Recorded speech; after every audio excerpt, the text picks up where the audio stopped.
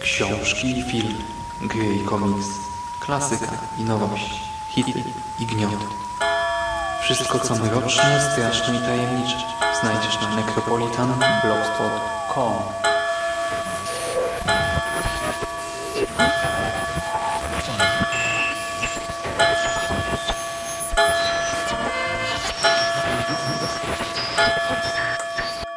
Witam w nawiedzonym podcaście.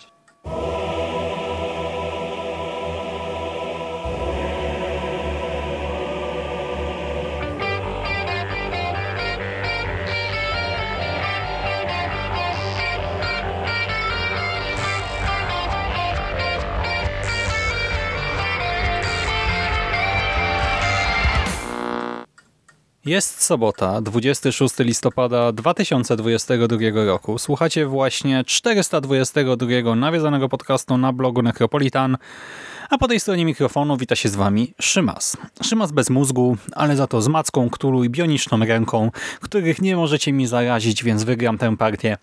Witam i zapraszam was na recenzję imprezowej gry karcianej Virus oraz dwóch dodatków do tej gry, czyli gry Virus 2 Ewolucja oraz Virus Halloween. Tak się te dodatki nazywają.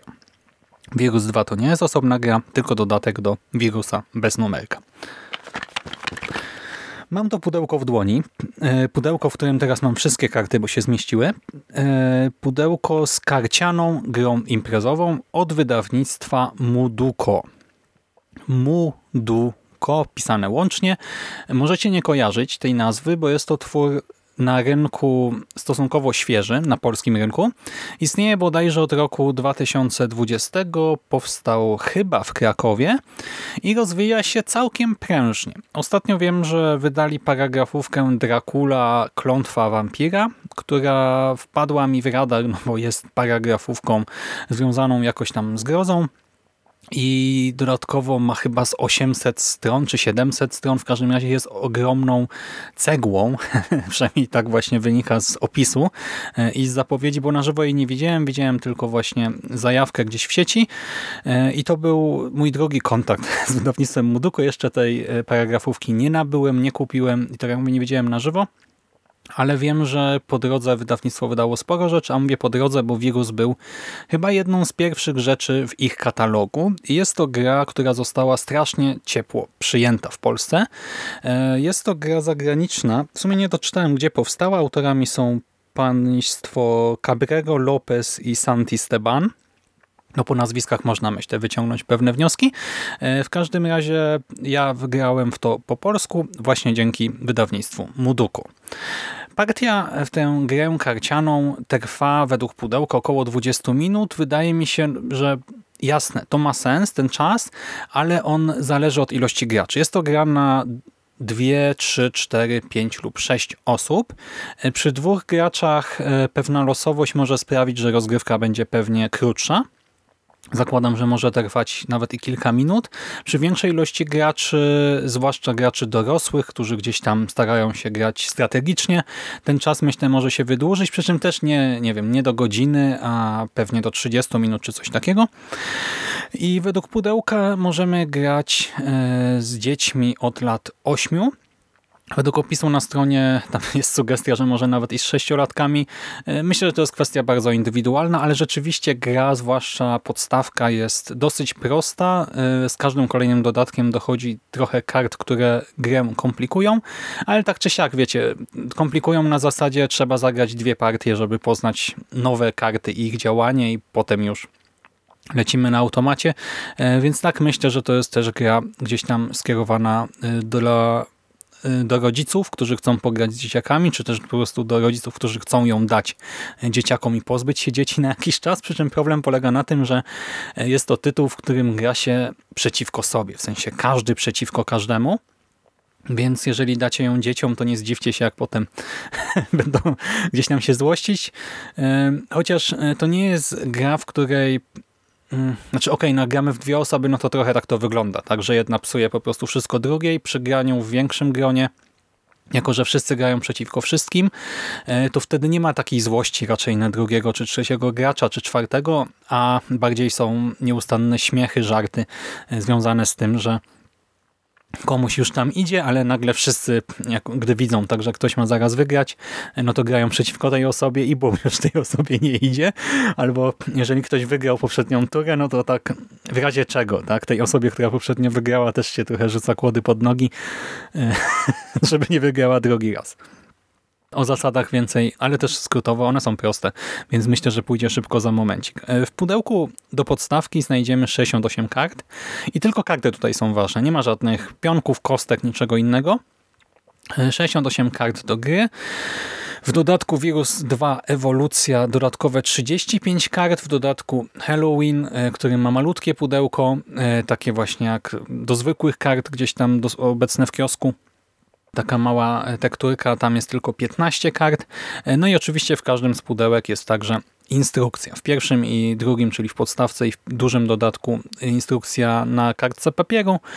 Natomiast w dodatku Halloween 2 karty zostały wykorzystane właśnie jako miejsce, gdzie nadrukowano instrukcję. No i jak wygląda ta gra? Jak mówi tytuł, chodzi o wirusy. Każdy gracz dostaje, w ogóle na początku tasujemy wszystkie karty. Jak mamy dodatki, no to też te karty z dodatków. Wszystko mieszamy, tasujemy i losujemy 3 karty dla każdego gracza, a resztę zostawiamy na osobnym stosie i będziemy z niego karty dociągać. Wśród tych kart, które każdy dostaje, może być jeden z 4 typów karty.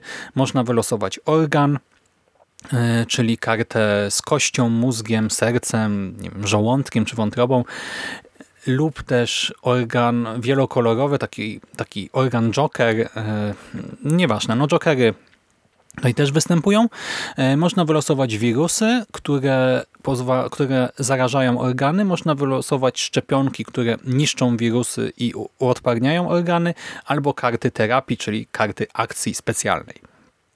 W swojej turze gracz albo zagrywa jedną kartę, albo wymienia tyle kart z ręki, ile chce. Jako że na ręce mamy zawsze tylko 3 karty lub mniej, jeżeli już coś zagraliśmy, no to nie ma tutaj jakiegoś budowania talii i takiej długofalowej strategii, a raczej gra się zawsze tu i teraz tym, co ma się po prostu w ręku. Można gdzieś tam czasem próbować dociągnąć coś, co pozwoli nam zrobić jakiegoś konkretnego playa, ale często raczej po prostu celujemy w to, by zrobić coś właśnie tu i teraz. Celem jest uzbieranie 4 zdrowych organów. Brzmi prosto, ale jest to jednak skomplikowane, zwłaszcza przy większej ilości graczy. No bo gdy tylko ktoś ma 2-3 organy, no to reszta zaczyna mu przeszkadzać. Przeszkadza się poprzez właśnie dawanie kart wirusa. Jeżeli organ ma na sobie wirusa, no to wtedy nie zalicza się zwycięstwa. Trzeba mieć 4 zdrowe organy, więc gracz musi wyleczyć sobie dany organ. A jeżeli na danym organie już jest jeden wirus i ktoś zagra kolejnego, no to ten organ wypada po prostu na stos kart odrzuconych, więc nie można tutaj mieć przewagi cały czas. Tak? Można mieć przewagę w danym momencie, ale w następny gracz już nam może tam ostro namieszać, kolejny już może nam zlikwidować jakiś organ i tak dalej, i tak dalej. Karty specjalne są ciutkę OP, ale ma to tutaj całkowicie sens. To są pojedyncze karty, których tam jest tylko 1 sztuka czy 2 sztuki na talię. I one mają specjalne zdolności typu można komuś ukraść cały organ, można wymienić 2 organy między ciałami, w sensie jeden z jednego, jeden z drugiego ciała. Mamy karty, które pozwalają, nie wiem, zagrać 2 karty z ręki, a właściwie wszystkie 3, no bo jedna pozwala zagrać 2 pozostałe. Mamy karty, które sprawiają, że wszyscy gracze muszą oddać swoje ręce, czyli jeżeli coś tam planowali, no to po prostu oddają swoje karty na stos kart odrzuconych, a losują nowe. W ten sposób można przeszkadzać i jest też kilka innych. Nie będę teraz tłumaczył każdej z osobna, bo to nie ma sensu. Ważne jest to, że karty specjalne potrafią namieszać, ale też żadna z nich nie gwarantuje jakoś zwycięstwa. To nie jest tak, że mając jedną kartę już ma się pewną wygraną. Po prostu mając te karty możemy innym trochę bardziej popsuć ich aktualny stan na drodze ku zwycięstwa. I to sprawia, że ta gra jest dzięki temu też ciekawsza, bo czasem, wiecie, w danej turze 2 czy 3 osoby zagrają właśnie karty akcji, karty terapii. My graliśmy w 5 osób, więc rzeczywiście tak było, że czasami w jednej kolejce nagle cały stół się przestawiał, tak masa rzeczy się wymieniała. Ktoś zwyciężał po chwili, poprzesuwaliśmy te ciała przy pomocy kart specjalnych, zwyciężała inna osoba, potem doszło do kolejnej zamiany i potem znowu, nie wiem, inna jeszcze nagle była najbliżej zwycięstwa, ale to jest fajne, bo generuje masę emocji i takich w sumie pozytywnych wrażeń. Tak, jest trochę tej adrenaliny, ale nawet jak tak ktoś nam nagle zamiesza, gdy jesteśmy krok przed zwycięstwem, no to nie psuje nam zabawy, no bo my też mamy szansę często zamieszać w podobny sposób innym, więc to jest taki ciąg po prostu właśnie psucia trochę ręki innym albo tego ich ciała, bo te organy, które układamy przed sobą, nazywane są tutaj ciałem naszym, albo też właśnie rozwijania swojego ciała. Zawsze mamy ten wybór, tak? Czy grać na siebie, no ale jeżeli ktoś inny wygra przed nami, no to granie na siebie nie ma sensu, więc musimy wtedy przeszkadzać innym i tak ciągle trzeba tutaj wybierać, ale czasami można też komuś pomóc, bo może ta osoba wtedy przeszkodzić komuś, kto jest tuż przed wygraną. Przy większej ilości graczy tutaj tych interakcji jest naprawdę dużo i właśnie mam wrażenie, że ta gra zyskuje, jeżeli mamy tych graczy, nie wiem, no co najmniej 3, najlepiej 4, 5, może i 6. Zwłaszcza jak mamy wszystkie dodatki. Po pierwsze, ta losowość jest trochę mniej znacząca. Ta gra jest losowa, no bo losujemy karty ze spójnej talii, ale w 2 osoby, grając w 2 osoby możemy spotkać się pewnie z taką sytuacją, że jednej osobie karty podejdą i po prostu szybko wygra na przykład, a druga akurat będzie losowała takie, które będą dla niej bezużyteczne. Na przykład nie będzie miała kart organów akurat, bo tak się karty ułożą, albo będzie miała karty organów, ale cały czas tych samych, a można mieć tylko jeden organ przed sobą, czyli jak ktoś ma mózg i wystawi już mózg, no to drugi mózg jest mu niepotrzebny. Wiecie, no można mieć pecha i wtedy się przegra po prostu przez tego pecha. Jak się gra w 3, 4, 5 osób, no to już wtedy nawet jak my mamy pecha, no to raczej nawet jak te 2 pozostałe osoby mają szczęście, no to one będą grały przeciwko sobie, tak? Więc my zawsze mamy trochę więcej czasu, żeby gdzieś tam ten los się odwrócił, żeby nasza sytuacja też się poprawiła. No i właśnie o to chodzi, żeby każdy grał przeciwko wszystkim i to też sprawia, że poziom trudności jest dużo wyższy. Bo grając uczciwie, czyli każdy gra na siebie i przeszkadza potencjalnemu zwycięzcy w danej turze, no w takiej sytuacji gra jest strasznie dynamiczna, strasznie emocjonująca i przezabawna. Jest przezabawna, no bo grając więcej osób też jest więcej komentarzy gdzieś tam mówionych na głos i mając te negatywne interakcje przed sobą, czyli grając na złość innym, komentuje się to. Jako że te interakcje polegają na tym, że na przykład komuś zarażamy mózg, tak żeby ktoś go stracił, żeby miał jeden organ mniej, no to się mówi na głos, tak? Chwila, ty masz mózg? Nie, ty nie masz mózgu, tak? A ty masz mózg, to ja tobie niszczę mózg, tak? Już nie masz mózgu, tak? A ty nie masz serca i tak dalej, i tak dalej.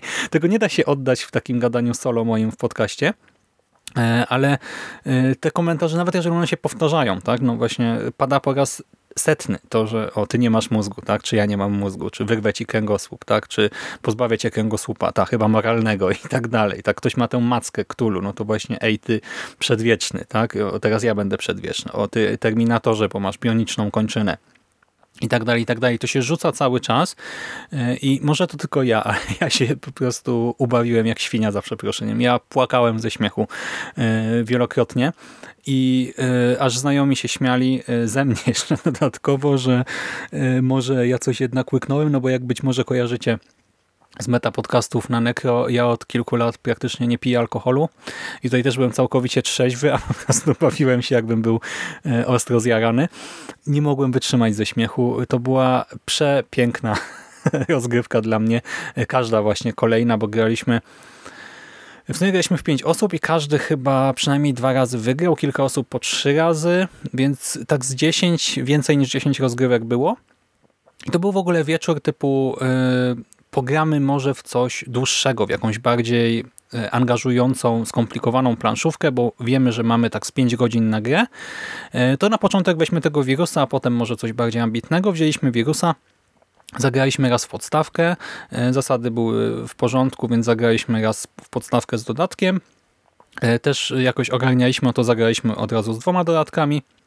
No i tak myślałem początkowo, że właśnie po tej trzeciej partii zrobimy przerwę, a tu się okazało, że całe te jakieś 5 godzin graliśmy tylko w tę jedną grę karcianą w kółko i na koniec to też nie wyglądało tak, że ta gra już nam wychodziła uszami, że mieliśmy jej dosyć, tylko po prostu no, graliśmy 5 godzin, zrobiło się późno, jeszcze chwilę pogadaliśmy i się rozeszliśmy do domu. A właśnie ten moment burnoutu jak gdyby nie nastąpił ostatecznie, co mnie strasznie pozytywnie zdziwiło. I ta gra, tak jak mówię, spotkała się z dość pozytywnym przyjęciem w ogóle w kraju. Ja na nią trafiłem w serwisie łowcygier.pl. To jest serwis, który zbiera informacje o promocjach na gry, głównie elektroniczne. I prawda jest taka, że on zbiera też takie specyficzne grono ludzi, to znaczy w dużej mierze ludzi roszczeniowych, takich, którzy właśnie wszystko by chcieli za darmo. To wynika trochę też z tego, że tam jest masa młodych odbiorców, którzy zwyczajnie nie mają kasy, no nie zarabiają, tak i nie mogą stwierdzić, że o tyle i tyle przeznaczę na gry. Kiedyś też istniał serwis Games Hunt i właśnie gdy ja gdzieś tam na studiach, jeszcze właśnie nie zarabiając, chciałem powiedzieć nie zarabiając dużo, teraz też nie zarabiam dużo, ale zarabiając bardzo, bardzo mało, może tak to ujmę, no to też wiadomo, nie chciałem płacić za gry cen premierowych, okładkowych, pudełkowych, tylko gdzieś tam kupować je taniej. Też korzystałem właśnie z Games Hunt, potem z łowców gier. Zresztą do teraz, do dziś tak, korzystam z tego serwisu, jak mogę coś kupić taniej, ale nadal legalnie, no to korzystam z tej opcji. I mówię o tym, bo często, gdy pojawiają się tam newsy o planszówkach, teraz może trochę rzadziej, ale wcześniej ludzie reagowali negatywnie. W sensie pojawiały się osoby, które mówiły, że to miał być serwis o grach komputerowych, konsolowych, a nie jakichś tam innych. Jak chcecie o planszówkach, to sobie zróbcie osobną stronę, czy coś tam. Wiecie, było trochę takiego głupiego hejtu, zwłaszcza, że na stronie można filtrować newsy i mogą się wyświetlać informacje tylko o platformie, która nas interesuje, więc to, że tam czasem pojawiła się jakaś planszówka w promocji jako news na stronie, no to jak komuś to przeszkadza, no to chciałbym mieć tylko takie problemy w życiu jak ta osoba. Ale wracając do tematu. Często gdzieś tam te reakcje były negatywne, a gdy pierwszy raz przeczytałem o wirusie właśnie w tym portalu, to komentarze były strasznie pozytywne, że tak, rzeczywiście świetna gra, idealna na imprezę, że kochamy w nią grać ze znajomymi, etc., etc. I to może nie był jakiś tam zalew, wiecie, setki komentarzy, ale jak na ten portal były tylko pozytywne i dodatkowo było ich kilka, czy tam może kilkanaście, już nie pamiętam dokładnie. Wiem, że gra mi się zapisała gdzieś z tyłu głowy. Ja jej wtedy nie kupiłem, była jakaś tam promka, po prostu stwierdziłem, dobra, może kiedyś, tak? Muszę pamiętać, że ma pozytywne recenzje, kiedyś może doczytam, czy obejrzę jakąś wideo recenzję i może kupię. I później trafiłem na nią przypadkiem kupując jakieś książki, no i stwierdziłem, dobra, w sumie to nie jest droga, bo podstawka kosztuje 20 kilka złotych, ja za cały zestaw zapłaciłem 60 mniej więcej, może ciutkę mniej, ciutkę więcej, na Allegro kupowałem z Allegro Smartem, więc jeszcze z darmową dostawą. No i tak mi się wydaje, że około tych 6 dyszek wydałem. No i wiecie, jak na grę, która już dała nam 5 godzin dobrej zabawy i na grę z 2 dodatkami od razu. Tak, nie podstawka, tylko wszystkie 3 tutaj części kosztowały mnie 60 zł, no to myślę, że to jest całkowicie fajna, uczciwa cena. I rozumiem, skąd właśnie brały się tam te pozytywne opinie, bo to jest gra, w której dużo się dzieje, jest sporo właśnie sporo zmian właśnie, sporo takiego zamieszania w trakcie gry. Bywa tak, że czasem, wiecie, wszystkim karty nie idą, że akurat losujemy takie, z którymi ciężko coś zrobić, albo bywa tak, że mamy jakąś super kartę, ale jesteśmy akurat w takiej sytuacji, w której nic nam ona nie daje. Najlepiej to odczuliśmy w momencie, gdy nasz kolega Paweł był bardzo bliski zwycięstwa, ale miał kartę przeszkadzajkę dyniogłowego, której można się pozbyć tylko pomagając innemu graczowi poprzez wyleczenie jego organu albo uodpornienie, zaszczepienie. No i się okazało, że akurat sytuacja na stole wyglądała tak, że nie miał szansy tego zrobić. Był bliski zwycięstwa, wystarczyło tylko właśnie wykonać ten jeden ruch i przez kilka tur w ogóle to nie wychodziło. A potem ktoś zagrał jedną specjalną kartę, która tak zmieniła sytuację na stole, że ja przy pomocy innej karty zwyciężyłem. I to też właśnie było przezabawne, bo mi w ogóle wtedy nie szło. Czy szło mi przez moment? Znajomi tak namieszali, że potem już mi w ogóle nie szło, że straciłem moją dobrą rękę, moje dobre ciałko i byłem trochę w lesie, a potem nagle jednak wygrałem. I właśnie emocje przy tym są, mimo że interakcja jest negatywna, niesamowicie pozytywne. I te wszystkie właśnie komentarze o braku serca, mózgu, etc., one też wiecie, przez to, że mówi się o tym na głos, w sensie mówi się, co się robi, tak? Komentuje się swoje ruchy kolegów, koleżanek, to one padają nieustannie, ale też właśnie nie padają tak złośliwie, albo tak semi-złośliwie, pseudo-złośliwie, że tak wiecie, pół żartem, pół serio gdzieś tam skomentujemy coś, ale to bardziej bawi, tak, niż irytuje. Są gry, w których ktoś nagle może nam właśnie zaserwować negatywną interakcję, przez którą po prostu nam się odechciewa grać. Zresztą mamy w ekipie Iska, pozdro dla Tomka, który ma takie gry, których nienawidzi, bo właśnie pamięta, jak kilka razy ktoś mu zagrał kartę, która mu wszystko popsuła. A tutaj nawet jak ktoś nam mocno namiesza i wiecie, jesteśmy blisko zwycięstwa, boom, zamieszanie na stole, sytuacja się totalnie zmienia, to nie irytuje nas to. Te rozgrywki są na tyle silne, nie silne, tylko szybkie, że zdajemy sobie sprawę, dobra, no teraz ktoś mi coś zagrał, co popsuło, no ale może ja zaraz będę miał kartę, która właśnie odwróci to. Albo może mam kartę, która w ogóle odbije ten negatywny efekt już teraz. Bo w dodatkach są takie karty, które pozwalają się obronić przed terapiami. Masa zabawy, masa ciekawych interakcji. To się nazywa negatywna interakcja, ale to nie jest negatywne, tak? Jeżeli chodzi o to, jak to recypujemy. Masa śmiechu, masa no takiego czystego fanu. I ja absolutnie to wszystkim polecam i mówimy o tym w Necro, dlatego, że jest dodatek właśnie typowo dla fanów horroru. Dodatek nazywa się Halloween i ja specjalnie wyjąłem karty, nie wiem czy wszystkie, ale pewnie większość z tego dodatku i mamy na nich właśnie wampira, dyniogłowego, kosmitę, Frankensteina, zombiaka, mackę Cthulhu, Kubę rozpruwacza, wilkołaka, doktora Jekylla, Mistera Hyde'a w 2 odsłonach, zjawę i tak dalej. I to, co jest super, właśnie nie powiedziałem o stronie wizualnej, graficznej, te karty są ładne, mają takie kartunowe, komiksowe właśnie te organy i też wirusy w postaci takich różnych stworków, potworków, ale nie są straszne, na zasadzie raczej nie powinny budzić negatywnych konotacji u dzieci, wywołać koszmarów ani niczego takiego i tutaj te horrorowe karty też nie są przerażające jako takie, są raczej no są takie komiksowe, raczej przystępne. Nie powinno być tutaj problemów, jeżeli dzieci się do tego dorwą. I to, co jest super, to, że te karty nie mają tych motywów halloweenowych tylko dlatego, żeby wizualnie to był dodatek tematyczny, tylko one są też stworzone z głową. Czyli wampir służy do porywania organu serca. Zombie służy do porywania mózgu, tak? No bo zombie żywią się mózgiem. Macka jest nowym specjalnym organem aktywnym, przepraszam, nie aktywnym, tylko odpornym na wirusy. Kuba rozpruwacz wycina tutaj te żołądki, wątroby, czy co to jest. To jeden organ, którego nie zidentyfikowaliśmy do końca.